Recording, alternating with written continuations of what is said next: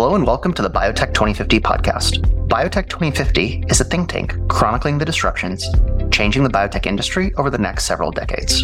Check out our website at biotech2050.com. I'm today's host, Alok Tayi. I'm the CEO and co-founder of Vibe Bio. Vibe is an investment platform focused on the biotech industry. I'm really excited today to be joined by Dr. Kristen Fortney, the CEO and co-founder of BioAge. We'll be speaking a little bit about the aging biology field, her experience building BioAge out of her postdoc, and then also some of the exciting programs they're pursuing in the spaces of muscular atrophy and obesity. Kristen, thanks so much for joining us today. Really appreciate it. Thanks for having me. Looking forward to it. Maybe to kick us off, would love it if you could share a little bit about your background and how you got to where you are today. Yeah, for sure. So before starting BioAge, I have a background as a scientist, really focused on aging biology, but also genetics and statistics. So really approaching aging biology from more of the quantitative side. I did my PhD in bioinformatics at the University of Toronto, analyzing high-throughput data sets related to aging in humans, but also mice and invertebrates. And then I went to do my postdoc at Stanford, where I worked on the genetics of exceptional human longevity. So asking questions about what's different in those humans who are already successfully making it to 100 or even older. Sounds awesome. I'm sure there's a lot of folks who have been at a postdoc or a graduate school and are excited about starting a company. And I'm sure there's also many who are now working in different facets of the aging biology space. Would love it if you could maybe give us a sense of the arc of the discipline, where it was perhaps when you were in school versus what's transpired over the past decade and change, and what you see in the future as a place to start. Yeah, for sure. So aging biology is still very much a young science, right? So there's much more traction right now, I would say, in the clinic, in biotech, even in academia, but it's still very much early days. So I think that's not necessarily appreciated outside the small field of aging biology. But just to give you a brief history, I would say that, until the early 1990s, aging biology was still a little bit of an academic backwater. There weren't a lot of people who worked in it. And partially because people came with the reasonable intuition that aging is so complicated. There are so many different things that go wrong as you get older. Why would you expect there to be one switch or one lever or even a small set of them that would have a meaningful effect, right? It seems like a difficult phenotype to intervene in. And that sort of was turned on its head in the early 1990s with the work of Cynthia Kenyon, Gary Ruvkun, and some others who showed that you could delete a single gene from the worm C. elegans and double its lifespan. And I think that was a surprise to everybody. So at that point in time, because of the toolkit available to invertebrate geneticists, right? It's actually pretty easy to remove one gene from a worm and measure its lifespan. So it only takes a couple of weeks. So people came into the field, they tried knocking down every single gene in these animals and found that actually a lot of them had measurable lifespan effects. And that's really exciting, right? And it was really only in the 2000s when some of this started to be translated into mice. Mice, remember, those are already living 4 years. That's a very long experiment to see if your mouse lives longer. But there's some genetic interventions as well as some drug interventions, like rapamycin, for example, that really reproducibly extend mouse lifespan, which is really exciting, when I entered the field. And what I think is appealing to the next generation of scientists going into the field is the possibility here that there are targets driving multiple different diseases of aging, because so many different diseases are a function of how old you are. Diseases with still a ton of unmet need, like heart disease, Alzheimer's, even most cancers. So the promise of having one target that could have the potential to delay or even prevent these diseases is really exciting. And we've seen this unfold already in mammalian species and mice now, right? So the time is right to really start to translate these insights into the clinic. So there's been a huge growth in the field, really, in the past 15 years since I've been involved, starting as a graduate student and then a postdoc and now at BioAge. And we're finally seeing several of these mechanisms getting a clinical test in humans. So it's a really exciting time to be part of the science. I do want to emphasize it's still early days, though. I think there's still a lot of mechanisms to be discovered. I think there's still a lot of mechanisms that need to be translated and tried. There's still very few companies focused on aging. There's still very few labs focused on aging. And there's a lot of new science to be done there. One thing I've also observed is that there seems to also have been a cultural shift around the space over the past 5 to 10 years. For some reason, I feel like unexpectedly, people who are younger, earlier in their scientific career tend to be more excited about the space of aging than perhaps those who are maybe at the tail end of their career and naturally older. Have you seen the same observation, or am I off base? I would agree in the sense that many founders in this space are younger. They're not usually seasoned biotech veterans. They're people who trained in aging biology, because not a lot of people have trained in aging biology, period. Have seen the potential and are now figuring out how to translate it. So I think that's a difference. Yeah. And again, like there aren't any like veterans of successful aging biotechs, right? Like that doesn't exist because it's a new field. Yeah. Makes sense. And I'd imagine also some of the indications you highlighted earlier, heart disease, Alzheimer's often discussed right in the context of aging, amongst others, tend to also be the more difficult indications to pursue, and perhaps the current suite of biotech companies are averse from pursuing them to some degree as well. Probably most biotechs are pursuing oncology or CBD, or these are the large therapeutic areas of pharmas as well, neuroscience, right? So I think there's certainly dollars being spent there, but there's a lot of different ways to approach target ID. And I think looking at it from an aging perspective, as opposed to a genetic mouse model, that is a different way of approaching the problem. Yeah, makes sense. Awesome. With that, would love to learn a little bit more about BioAge, the approach you're taking to drug discovery, and going from there. As I mentioned for my postdoc, we were looking at these human examples, people who are already living a lot longer and healthier, right? And I've always been motivated by that approach to studying aging biology, because there's so many things. You might have something that doubles lifespan in a worm, but how often do you expect it to translate? Like invertebrates haven't been incredibly useful species for age-related diseases. Aging biology isn't going to translate there. And even mice, right? Like mice age very differently from people. Mice never die of heart disease. It's not like a bottleneck to their lifespan. Mice never get Alzheimer's on their own. You have to have some very constructed models to have something that looks like Alzheimer's. So that is one aspect of it. Discovery in humans, discover mechanisms that already work in humans.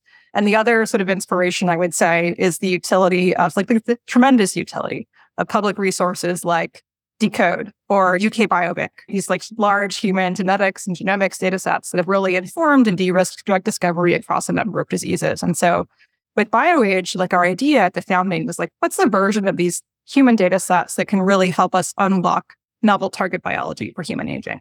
And basically here, one of the reasons why too, that human aging is studied not that often in a lab context is that it takes a really long time, right? Like you age over 50 years, really arguably longer. So our approach at BioAge was we went out and we identified some very special biobanks like UK Biobank that had two things. One, samples collected initially as long as 50 years ago when people were middle-aged and still healthy. They had those like early pre-morbid samples before aging really started to happen. And then also follow-up data for each of those individuals for the entire rest of their lives. So we have several biobank partners at BioAge, and they have those two characteristics, right? So samples collected over decades from individuals with long-term follow-up health data, and the health records of information on how long these people lived, the diseases they got as they aged, but also critically what we think of as health span variables, because it's not just longevity that matters. You also want to be able to age. For example, one of our key biobanks, every few years, these people would go back to the biobank and they'd look at things like your cognitive function, your muscle function, your metabolic health. And then you can take these samples that have been carefully preserved for decades, blood samples, and you could interrogate them with modern technologies that didn't exist even 10 years ago. We can look at 7,000 proteins now with the SemiLogic platform, thousands of metabolites, and generate these giant data sets. So that's what we did. We have over 70 million molecular measurements and 10,000 people over decades of aging. And there's a bunch of really interesting questions you can ask of that kind of data set. And one of the most interesting ones for us at BioAge is what's different at a molecular level through time and those individuals who are aging much better than the rest of us, who are still incredibly cognitively intact, physically intact, well into their 9th or 10th decade. And that's the starting point for our discovery and the difference with us. That's amazing. So just to play back what I heard, it seems like there's a component of unique access to longitudinal data around the patient and their health and biospecimens. Second is a computational component to be able to analyze the vast treasure trove of data that modern technology allows you to generate. And then third, I'm assuming there's a component around identifying and interrogating specific targets that sort of emerge from said analysis. Did I kind of capture three legs of the stool appropriately? That's exactly right. And you have to start with the right data set in the first place, right? So that's honestly the most important thing. It's the beginning of the funnel. And once you've got that, it's really like a data first question, right? You want to measure as many variables as you can and ask in an unbiased way, what are the different pathways that emerge is important.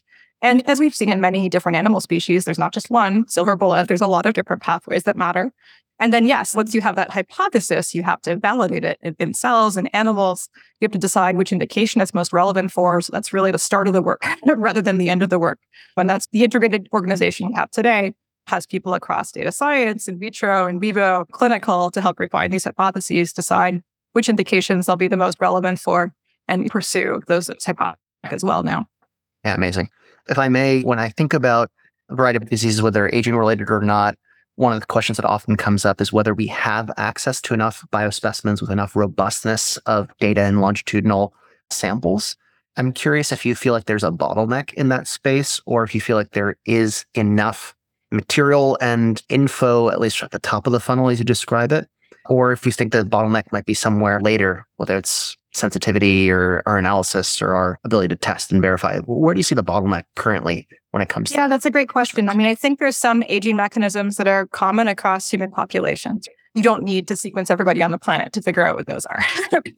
Just to give you like a contrast, oftentimes when people are looking to identify novel targets for something like aging or for disease, they might take 5 healthy mice and 5 sick mice and compare stuff. So already, if you're looking at thousands of people, even though it's not millions, that's still much more diversity, much more heterogeneity. And any signal that survives that is common across that diverse population will be a pretty robust one. So when you're looking at proteomic pathways, like things like inflammation, signals emerge in, and I would say the thousands of people suffice to see that kind of robust signal. I think that there's other types of analyses where you would want to go broader. One example being, of course, rare variant analyses. I'm a big fan of that kind of approach. You find some human population that has a superpower. Maybe it's just in some family, and you have to sequence the world to find that needle in the haystack. That's also a great kind of discovery, but there's a lot of mechanisms that are common too. Yeah, very interesting. It brings up an interesting question around heterogeneity. Coming from the rare disease world myself, one of the things we've seen over the past, let's call it decade, has been a quote unquote growth in the number of rare diseases, where we went from knowing that there were 7,000 rare diseases, now there's 10,000 plus. I don't think it's explicitly that we have more, but rather our understanding is far more granular, and therefore we have more when you start to slice and dice it in a more maybe genomically defined way. When you look at the main mechanisms of aging, could you opine about the heterogeneity of those mechanisms, or do you think it's going to be somewhat a handful that kind of drive the majority? What's your opinion? My opinion is that so far as aging is concerned, it's less of a personalized medicine approach, at least today. I think there's going to be some big wins that are more common. And there's examples we can point to, like statins, for example. They're not drugs for everybody, but they are drugs that when you unroll at a population scale, help prevent disease, right? To the point where now, as an example of an aging drug, partly for the developmental path too, right? If we have an aging drug at BioAge, you can't go out and get it approved for aging. And statins are a great example. They got them approved for a particular rarer disease, hypercholesterolemia, and they were used originally just to treat the disease, but today they're used by entire populations, most people past a certain age, to prevent disease. And I think there's going to be a lot more mechanisms like that. All of us get more inflammation in our bodies as we age. All of us lose muscle as we get older. But there are going to be common mechanisms that will help very large segments of the population. Wow, awesome. Well, I think that brings us to learning a little bit more about some of the programs you're most excited about, BioAge. I'm sure there's a myriad of different indications you love to pursue, but there's certainly been some exciting progress in a few key areas. Maybe if you can give us a quick overview of what's top of mind and most exciting at the moment. We'd love to highlight a couple of our programs. So our most advanced program is an apelin receptor agonist. So apelin is a peptide. It circulates in your blood.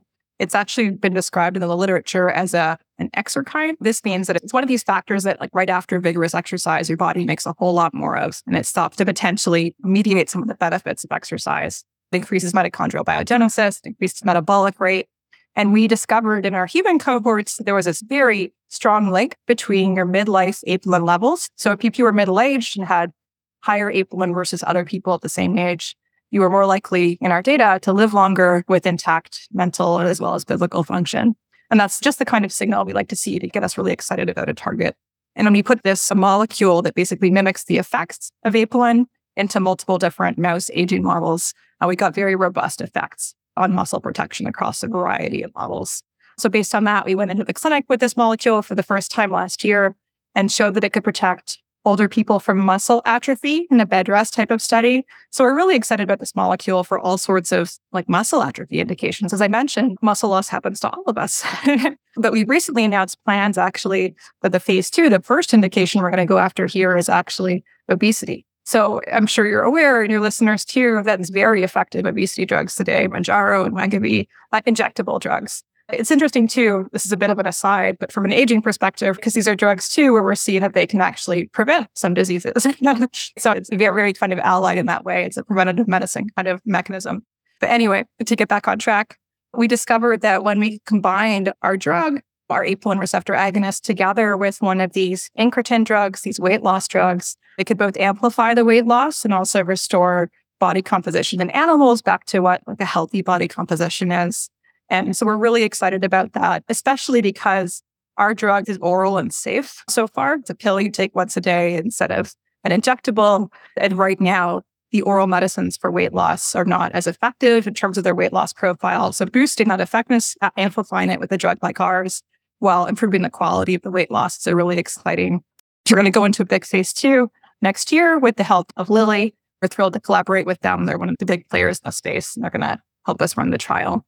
That's awesome. And when you partnered with them, it sounds like you had some initial, was it phase 1B data, or did you have just that was the bed rest. Yeah, that was the bed rest study. So it's a different study. It's not on obese people. It was on older people that would come into a phase 1 unit and sit in bed for 10 days. And this is a common design in the muscle space. Basically, if you have this sort of immobility-induced atrophy in this older population, when older people come and they're still for 10 days, they don't move their legs at all, you get a reduction in the size of the thigh muscle, a reduction in the quality of the thigh muscle with more infiltrating fat, as well as suppression of protein synthesis. The synthesis of the proteins you need to continue to maintain the muscle. And we were able to show a rescue of that on the drug. Yeah, that's amazing. It certainly sounds like the combo approach, especially given the popularity and the need, right, around conventional obesity drugs could be really powerful. And was this molecule one that you all developed internally or brought in-house? Curious to hear the origin, perhaps, of that specific chemical entity. This was a drug that we actually in-licensed from Amgen. So we found the target in our data. We got really excited about it. And we saw that Amgen had already built a small molecule, the apelin receptor agonist, that at the time was active in phase 1 studies. And we got lucky with the timing because they just decided to discontinue it. So Amgen was originally pursuing the mechanism for heart failure. They brought it to about 200 people altogether, mostly healthy volunteers and a small cohort of patients with heart failure. As I mentioned, it was very well tolerated in the patients. And in the heart failure cohort, they saw a small improvement on the biomarkers they looked at, but not much of one. And so they decided to discontinue it for strategic reasons. And we wanted to bring it in for this whole sort of different set of indications. Yeah, sounds like you're able to get something for nothing there, right? If you're an HR or hiring manager in biotech, you know all too well that the pool of experts seeking full-time employment is shrinking. Filling key full-time positions can be a long, drawn-out ordeal that can slow the pace of execution and growth. Throw away the old hiring playbook. Now you can build a biotech dream team in a fraction of that time. Find out how. Visit Clora.com. Clora. Talent optimized. Motivate's a really interesting school of thought, especially with all the hype around AI and machine learning and drug development. You do see a fair bit of it geared towards the earliest step, right? The generation, the design of the small molecule, the antibody, et cetera. But it seems like there are maybe other paths that one should consider when it comes to the development process. Would you agree with that? Or Oh, definitely. Like the sweet spot that we're at is really what target do you go after and for what indication? And we still don't know. In most cases, it's not a matter of we know the perfect target, we don't have the perfect molecule. I think in a lot of cases, we don't even know what to pursue. Yeah, got it.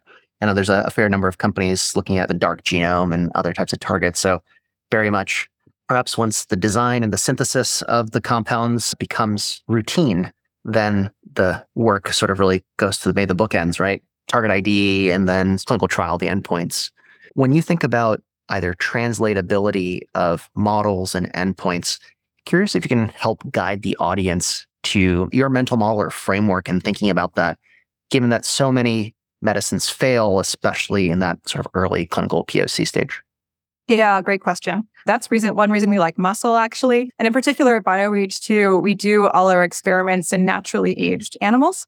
And we like to focus on those things that go wrong in old mice in a similar way to the way they go wrong in old people, right? Like I mentioned earlier, old mice don't get heart disease. So it's not a great model for that. But old mice do, like old people, experience accelerated muscle atrophy, just loss of muscle mass. They don't run as well in their wheels, right? So we like that aspect of it.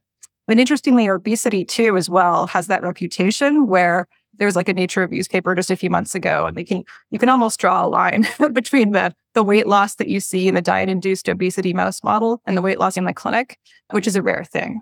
It's frustrating in a way, right? Because we also are very interested in brain aging at BioAge, and there the models are terrible. There we have all this unmet need and the models are terrible.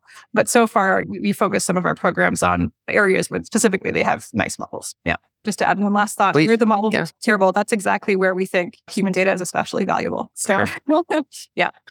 Yeah. This is a really interesting topic for me personally, especially coming from the rare disease drug development world. You don't even necessarily have the luxury of a model. And oftentimes that ends up becoming a gate for you to even be able to get a treatment into the clinic in the first place, just out of the gate. This concept and the occasional over-reliance on irrelevant models, I feel like is a really big sore spot in drug development.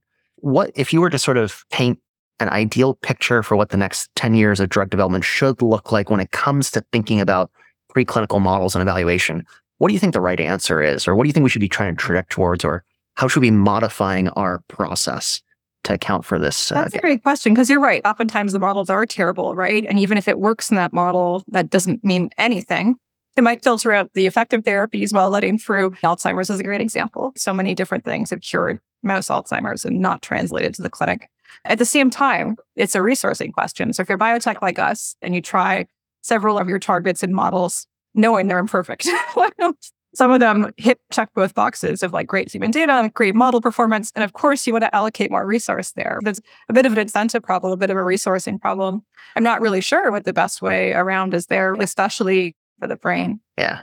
I do think that, as you mentioned, right, AI and patient selection and omics can help on the front end with the molecule selection, with the target selection, but also in the clinic. I do think we'll get to have more efficient clinical bets. Like for some of these mechanisms, like just choosing the right small sets of patients and having multiple shots on goal with different mechanisms, I think is sometimes you're right. Like you can't really get much out of the animal model. You just like to go right to the patient. And I think we're going to get better at being more specific in our tests there and hopefully more cost effective. Yeah. One of the pathways that I've thought a lot about has been like the N of 1 pathway, for example, in part because I think it gives you an opportunity to help a patient who is in dire need, but also see if it actually works in reality, right? There's obviously pros and cons of doing it in just one patient, only one patient, but at the same time, it seems like it's almost a win in both cases, especially when you lack the preclinical infrastructure and legacy to support. What's your take?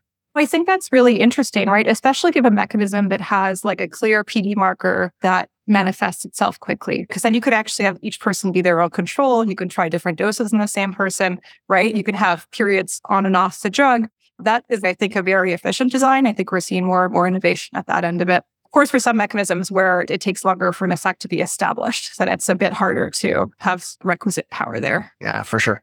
Given that you've now got this really powerful partnership with Eli Lilly, and I'm sure a lot of folks who are earlier on in their biotech journey, quite keen to hear how they should approach their first big partnership with a bigger pharma company. Curious if there's any advice or mental models you can share to help guide folks as they think about that first big one, that first big point of validation from a pharma partnership standpoint. For sure. Yeah, this is a really important collaboration for us. And with all of these relationships, like they've been going on in some ways for years. So I still remember right after I hired a chief business officer for the first time, our CBO Peng, who's great. And I went with him to my first bio conference, right? This is the big partnering conference in the field. And we just had this deck, was explained our platform. It was like half an hour. And you can just reach out. And we met with reasonably senior representatives from pretty much every company. Like they're looking for innovation. They want to have conversations with you. And nothing's going to come out of those first few meetings. Like it's a slow moving process. But you want these people to be aware of your science, to be aware of like how it evolves. And then the interest grows over time and the relationship grows over time. Yeah. Got it. So it sounds like you got to be doing it for the long haul. It's a long-term relationship. It reminds me a little bit of this one adage that's in at least tech venture capital, which is people invest in lines, not dots. They want to see the progress of the organization and the platform over time. Does that resonate? That's a great phrase, because especially if you're just starting out, they don't have a lot of data points yet. They don't know you personally, right? But they might get interested in the mechanism and then you come back a few months later with clinical data, right? So exactly. Yeah, very cool. As you reflect on your experience building BioAge to date, what are maybe the top 3 lessons you think you'd distill that you think might help the next wave of entrepreneurs in the aging field? That's always a hard question because I'm sure there's a lot of N of one, as in a lot of different experiences, top 3 lessons. Partly it's just telling your story to everybody. As I mentioned, we started really interacting in earnest with these great scientific teams, at pharma right after I had a CBO and learned how to engage there. But they're out there and they're willing to talk to you. And similarly, in terms of expertise, we have really wonderful people at the company with deep drug discovery backgrounds. And I guess starting out, you hadn't realized how accessible that talent was. But, there's a lot of startups right now that are doing really innovative science. There's a lot of really talented people from biotech, from pharma, who are going to be interested, right? And who are going to be a massive help. But the cold reach out is invaluable, which was always, for me as an academic, that was a new transition. Yeah. Yeah. Shooting the shot for sure is definitely important. Awesome. Kristen, thank you so much for coming on and sharing a little bit about both your background as well as some of the exciting things that are ongoing at BioAge. Definitely refreshing to hear your mental model for both drug development along with the opportunities that arise here in the aging space. Would love to have you on again soon as more of this interesting data reads out and the company progresses. So thank you very much. Thanks for having me. Thank you for listening to this episode of Biotech 2050. This episode is hosted by me, Rahul Chaturvedi, and Alok Tayi. If you enjoyed this episode of Biotech 2050, please subscribe to our podcast and leave us a review.